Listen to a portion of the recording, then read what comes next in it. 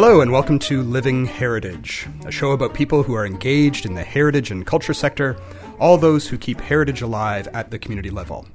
I'm Dale Jarvis, and today's guest is Hassan Hai. Hassan is a father and a transplanted mainlander who spent nearly 7 years in Newfoundland. However, he is just approaching his first towniversity. Previously, he had lived in Clarenville and Marystown. In the last year, he's been heavily invested in community development through a group he formed called Project Kindness, and most recently, the Newfoundland Labrador Beard and Mustache Club, which focuses both on appreciating facial hair and giving back to the community.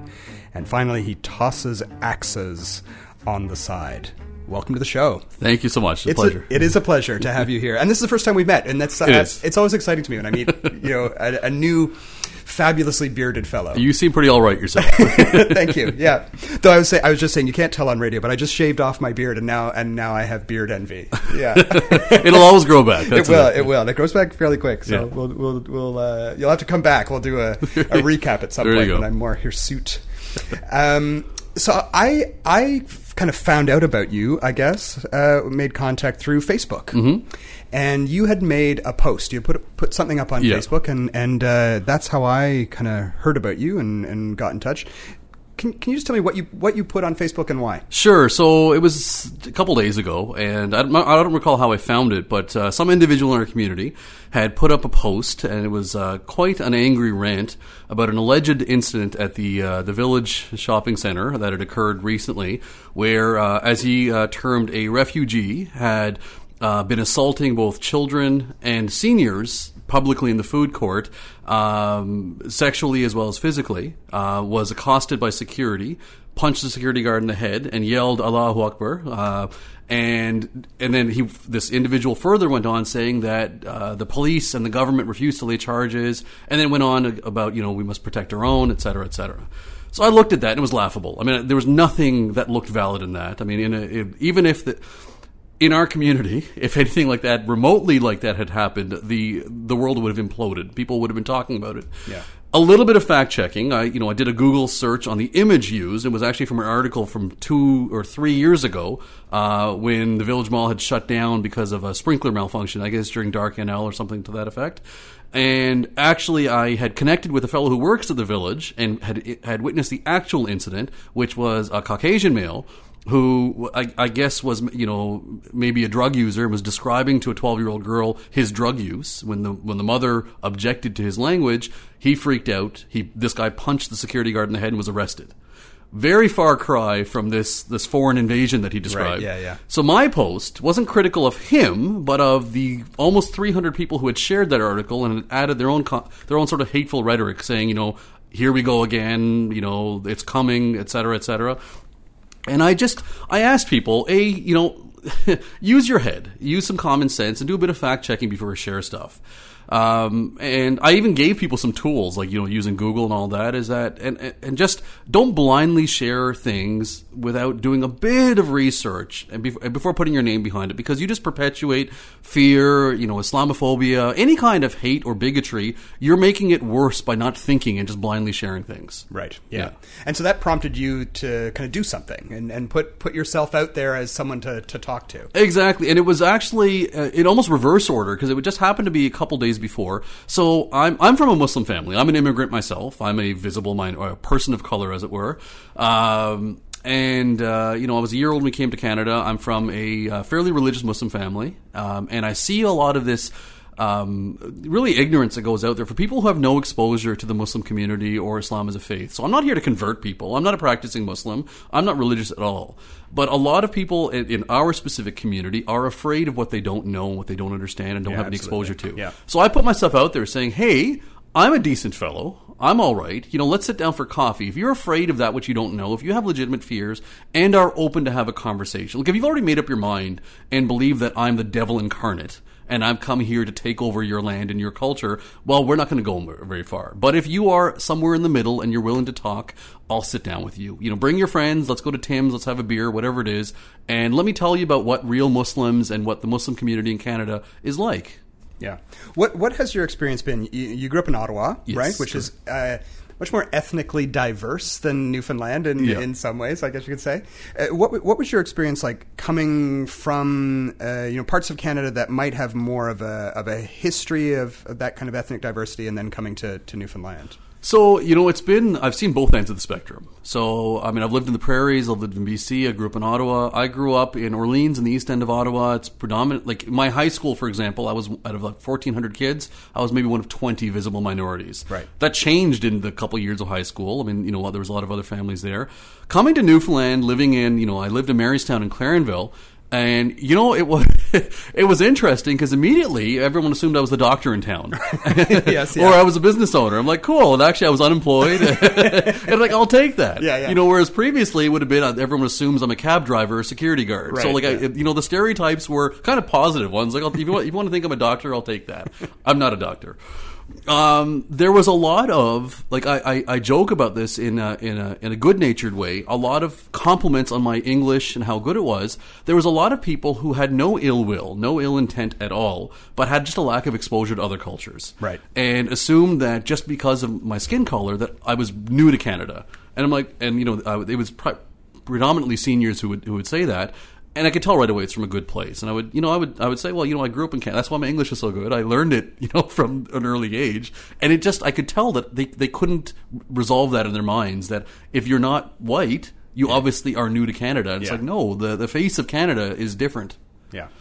So, yeah. And I think, we are living in an era now in Newfoundland. Even I've noticed a dramatic change, even in the past 10 years in Newfoundland, that immigration is kind of a fact of life now in Canada, and so we are seeing people who don't fit that typical Anglo-Irish kind of Newfoundland look, you know.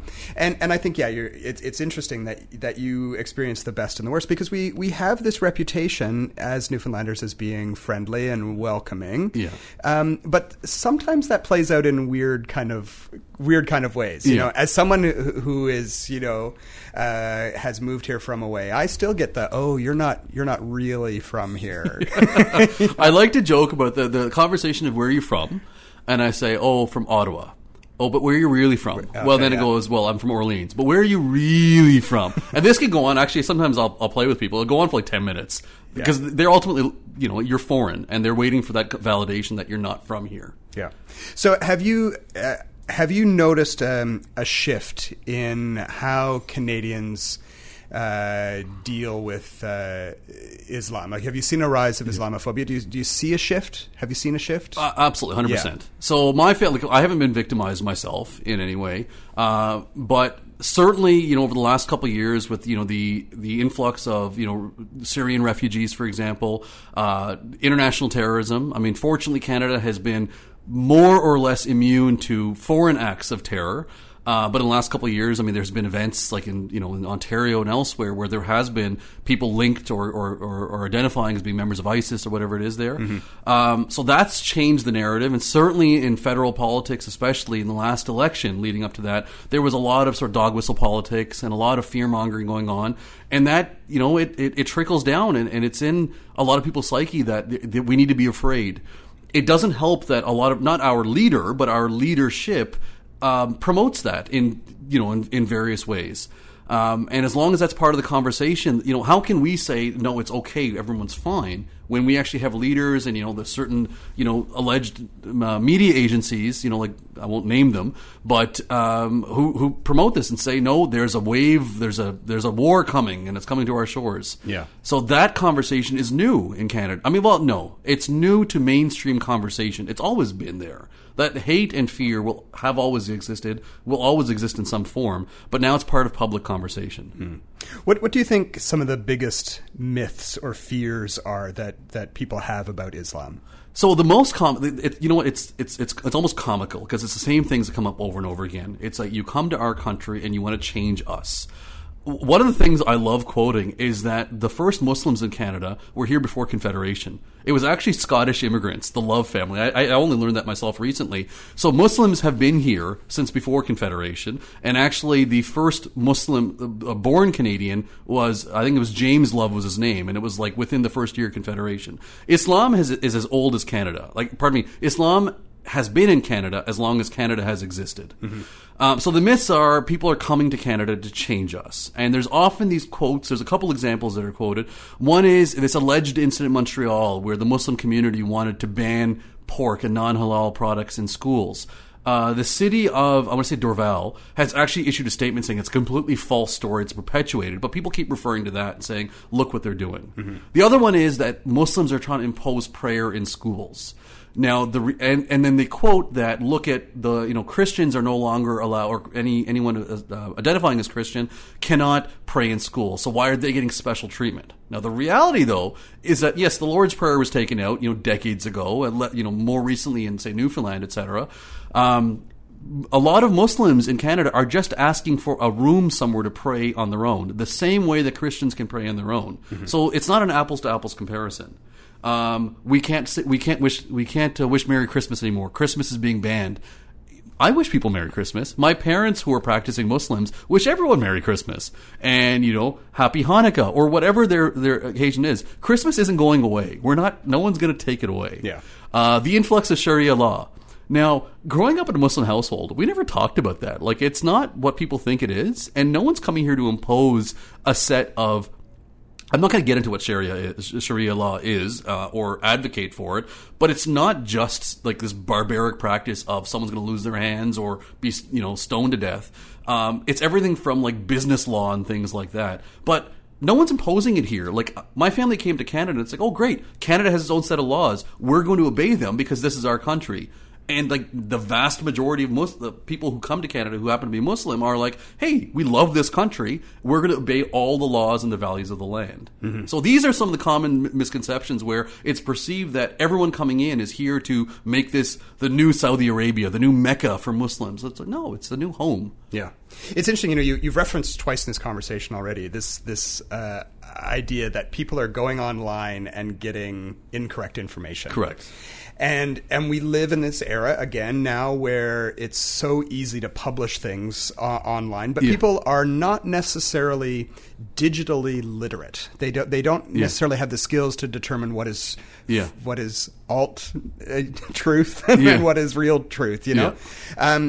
And I I'm a folklorist, so I'm always interested in kind of how myths spread and whatnot. But it does seem that in the last year with the American election and there is this seems to be this growing sense that that we have the ability to create our own truths online, and then people just accept those as fact. Yeah. And that leads to the spread of these kind of instances like you were talking about at the mall with the recycled photograph and So here's the most concerning part of that of those sort of instances there. So I've gone I don't fight with people on the internet, even though it might appear like that. I engage people often, especially when not to attack them, but to try and bring out their best selves. So in this example here of that alleged Village Mall incident. So I corrected some people on that and, politely and said, actually none of that happened and here's the facts there.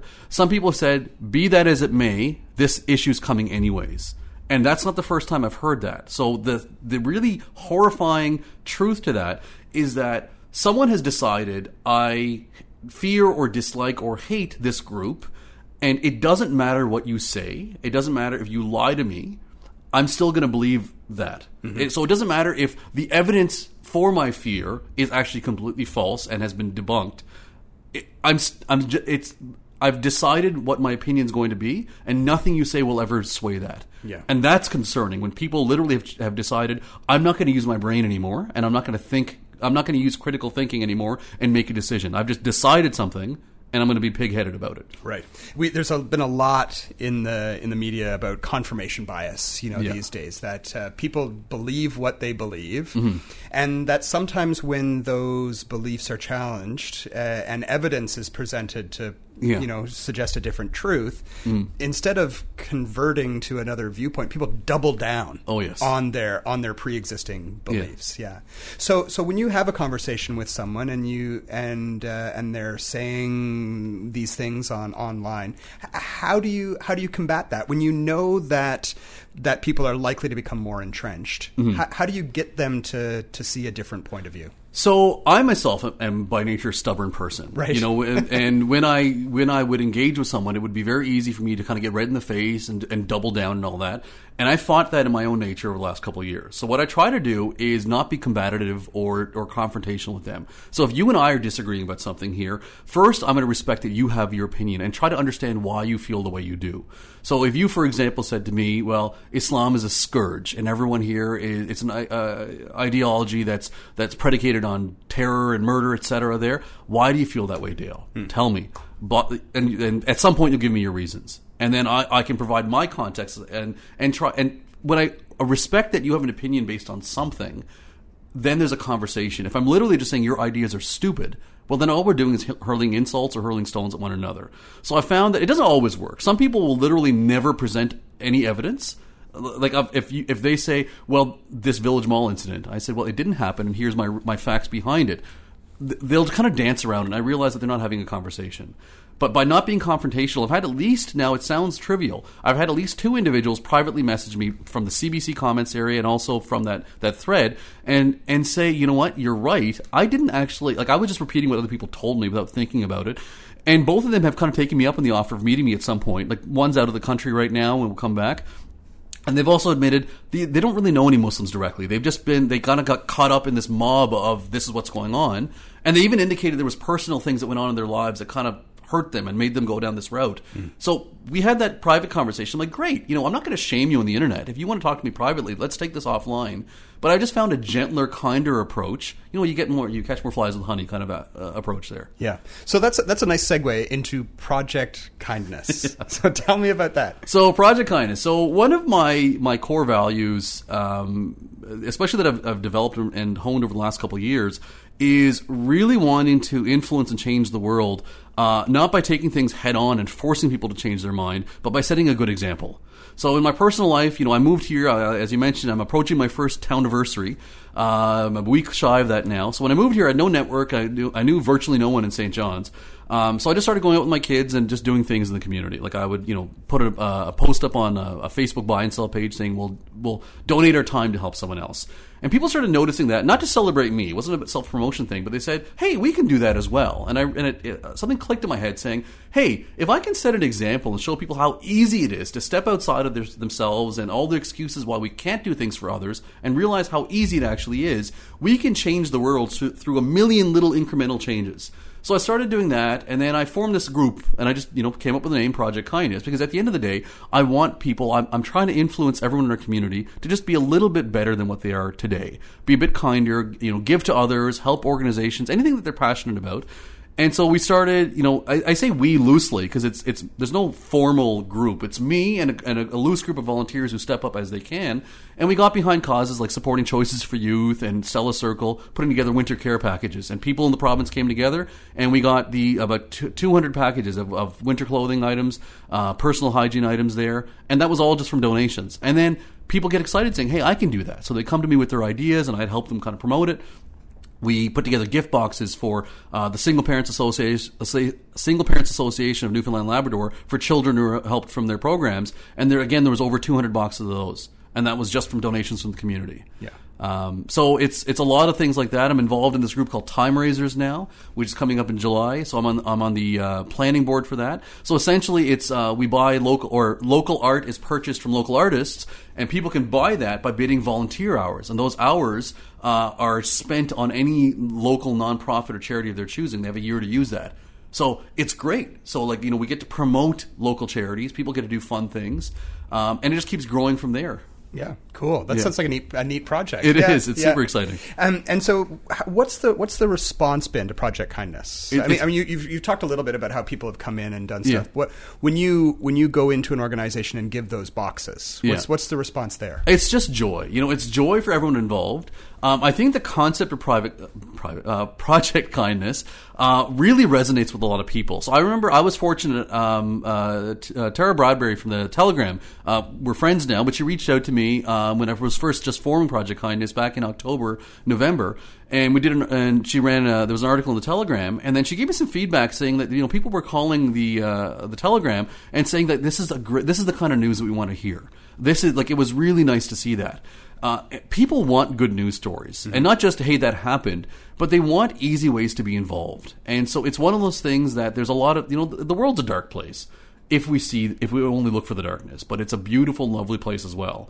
And Project Kindness and a million different initiatives and people who do things like that give people hope and saying, hey, there are ways that we can make this world better, and here's just one way to do it. So I think it really touched a nerve, and all those stereotypical things that Newfoundlanders are rightfully proud of how giving, how caring, how kind we are. I think what I'm doing with Project Kindness, it exploits that. And it really brings those qualities to light in people saying, hey, here's a way that the community can come together and give. I want to talk to you a little bit about the importance of community then, because you talked about how you came here. You've been living away for a bit, and you came back to St. John's and have been living here for a year. So did you really have a community when you arrived? And then how do you build community? Personally, how did you build a community? And then in a general sense, how do we build better community? There's for a lot of my now friends living in St. John's, there's this perception that it's really hard for someone not from here to break in, because even though Newfoundland is a very welcoming place here, it's hard when you're a stranger for people to let their guard down and let you in.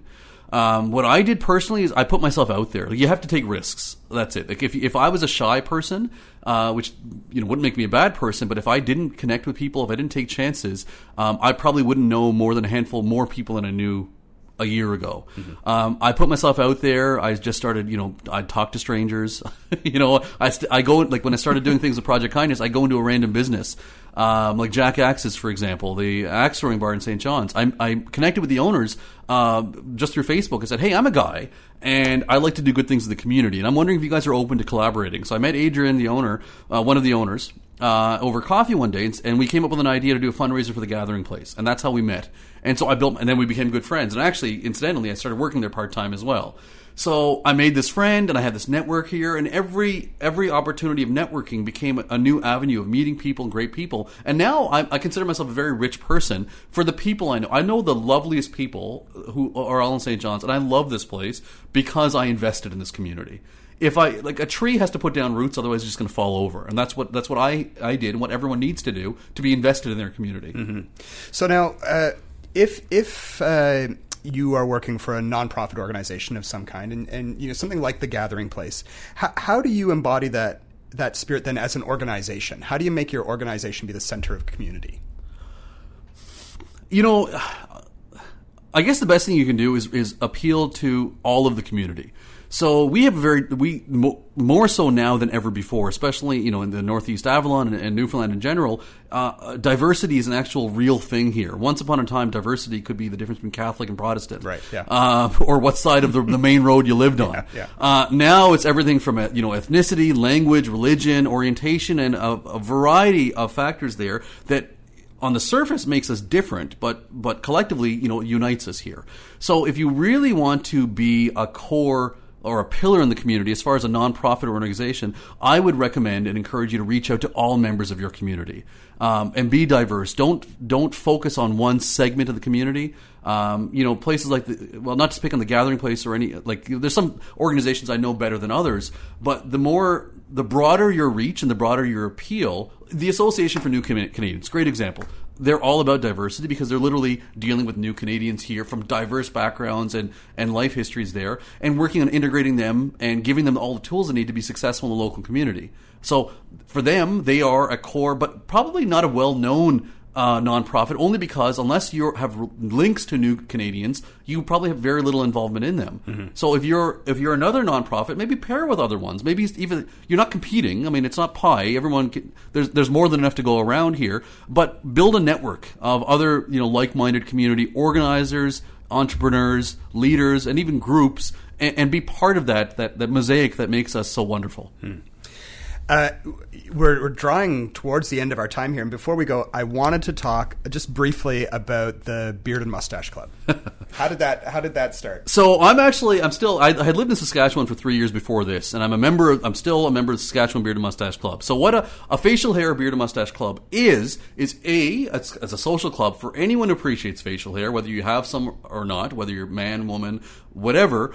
You can join, but other than being a social gathering, it's a way for strangers to get together and focus on how we can give back to the community. So one of the main focuses for my club is that let's focus on valuing diversity, so people of broad backgrounds can join, and I encourage them to join. But we're looking at how we can give back. So we're looking at participating in the Pride Parade coming up and getting branded, like sort of Pride branded shirts made up, doing like a group blood donation, doing community cleanups, anything we can come up creatively to have fun. But a big B is how can we give back and make your community better, and use even if it's just our visual appeal. I mean, facial hair is lovely, and I have no bias whatsoever. People notice us. It's a funny, laughable thing there, but we can use that notoriety there for good, and we can do good things. Now, if people want to find out about the Beard Club or find out about Project Kindness, how do they do that? Both are on Facebook. So Project Kindness, you can look it up on Facebook, and the Newfoundland and Labrador Beard and Mustache Club. And do you have a regular kind of meeting? We have monthly meetings. Actually, Beard and Mustache Club, next meeting June 14th at the Inn of Old in Kitty Vitty. Oh, fabulous! That's a great It is. spot. Linda's a lovely lady there. She's going to take good care of us. I can imagine Linda will be in her glory with a bunch of bearded men hanging around and others. Yeah, that's awesome. You're welcome to come out. You got a bit of stubble there, Dale. You're welcome to come out. I got some time. I can work on it. Yeah. So now, what's next for you? What's you seem like the kind of person that's always coming up with a new project, doing a new thing. What's on the horizon? The horizon. So the Time Raisers, we have our event July 26th. That's going to be at Yellow Belly. Tickets are available. If you look up Time Raisers Newfoundland, it'll be on my Facebook page on Project Kindness as well. I'm currently looking at maybe partnering with the Muslim community to do some kind of outreach to maybe have who knows, maybe have a boil up at Middle Cove with the Muslim community and anyone else to sort of to break down barriers. So there's a couple things on the horizon there. And for that particular project that's coming up with the Time Raisers, are you looking for artists to partner with, or? So right now we're looking for a couple things here. We have the artists we need. We're looking for people to buy tickets. They're only $10 to attend the event and buy the art. But we're also looking for some sponsorship as well. So all the money goes back into the organization to help promote the event there. So if there's any businesses, anyone interested in talking about sponsorship, they can reach out to me. I mean, my contact info I'll give to you, and we can pass it along. It's Hassan Hai. You can look me up on Facebook or look up Project Kindness and shoot me a message. Great. Well, this has been a fabulous conversation. I feel like we could talk for another hour or so. Yeah. You seem like a chatty kind of I got things to talk about. I'm a talker. Well, great. Well, thank you very much for coming on the show. My pleasure. Thanks so much for having me.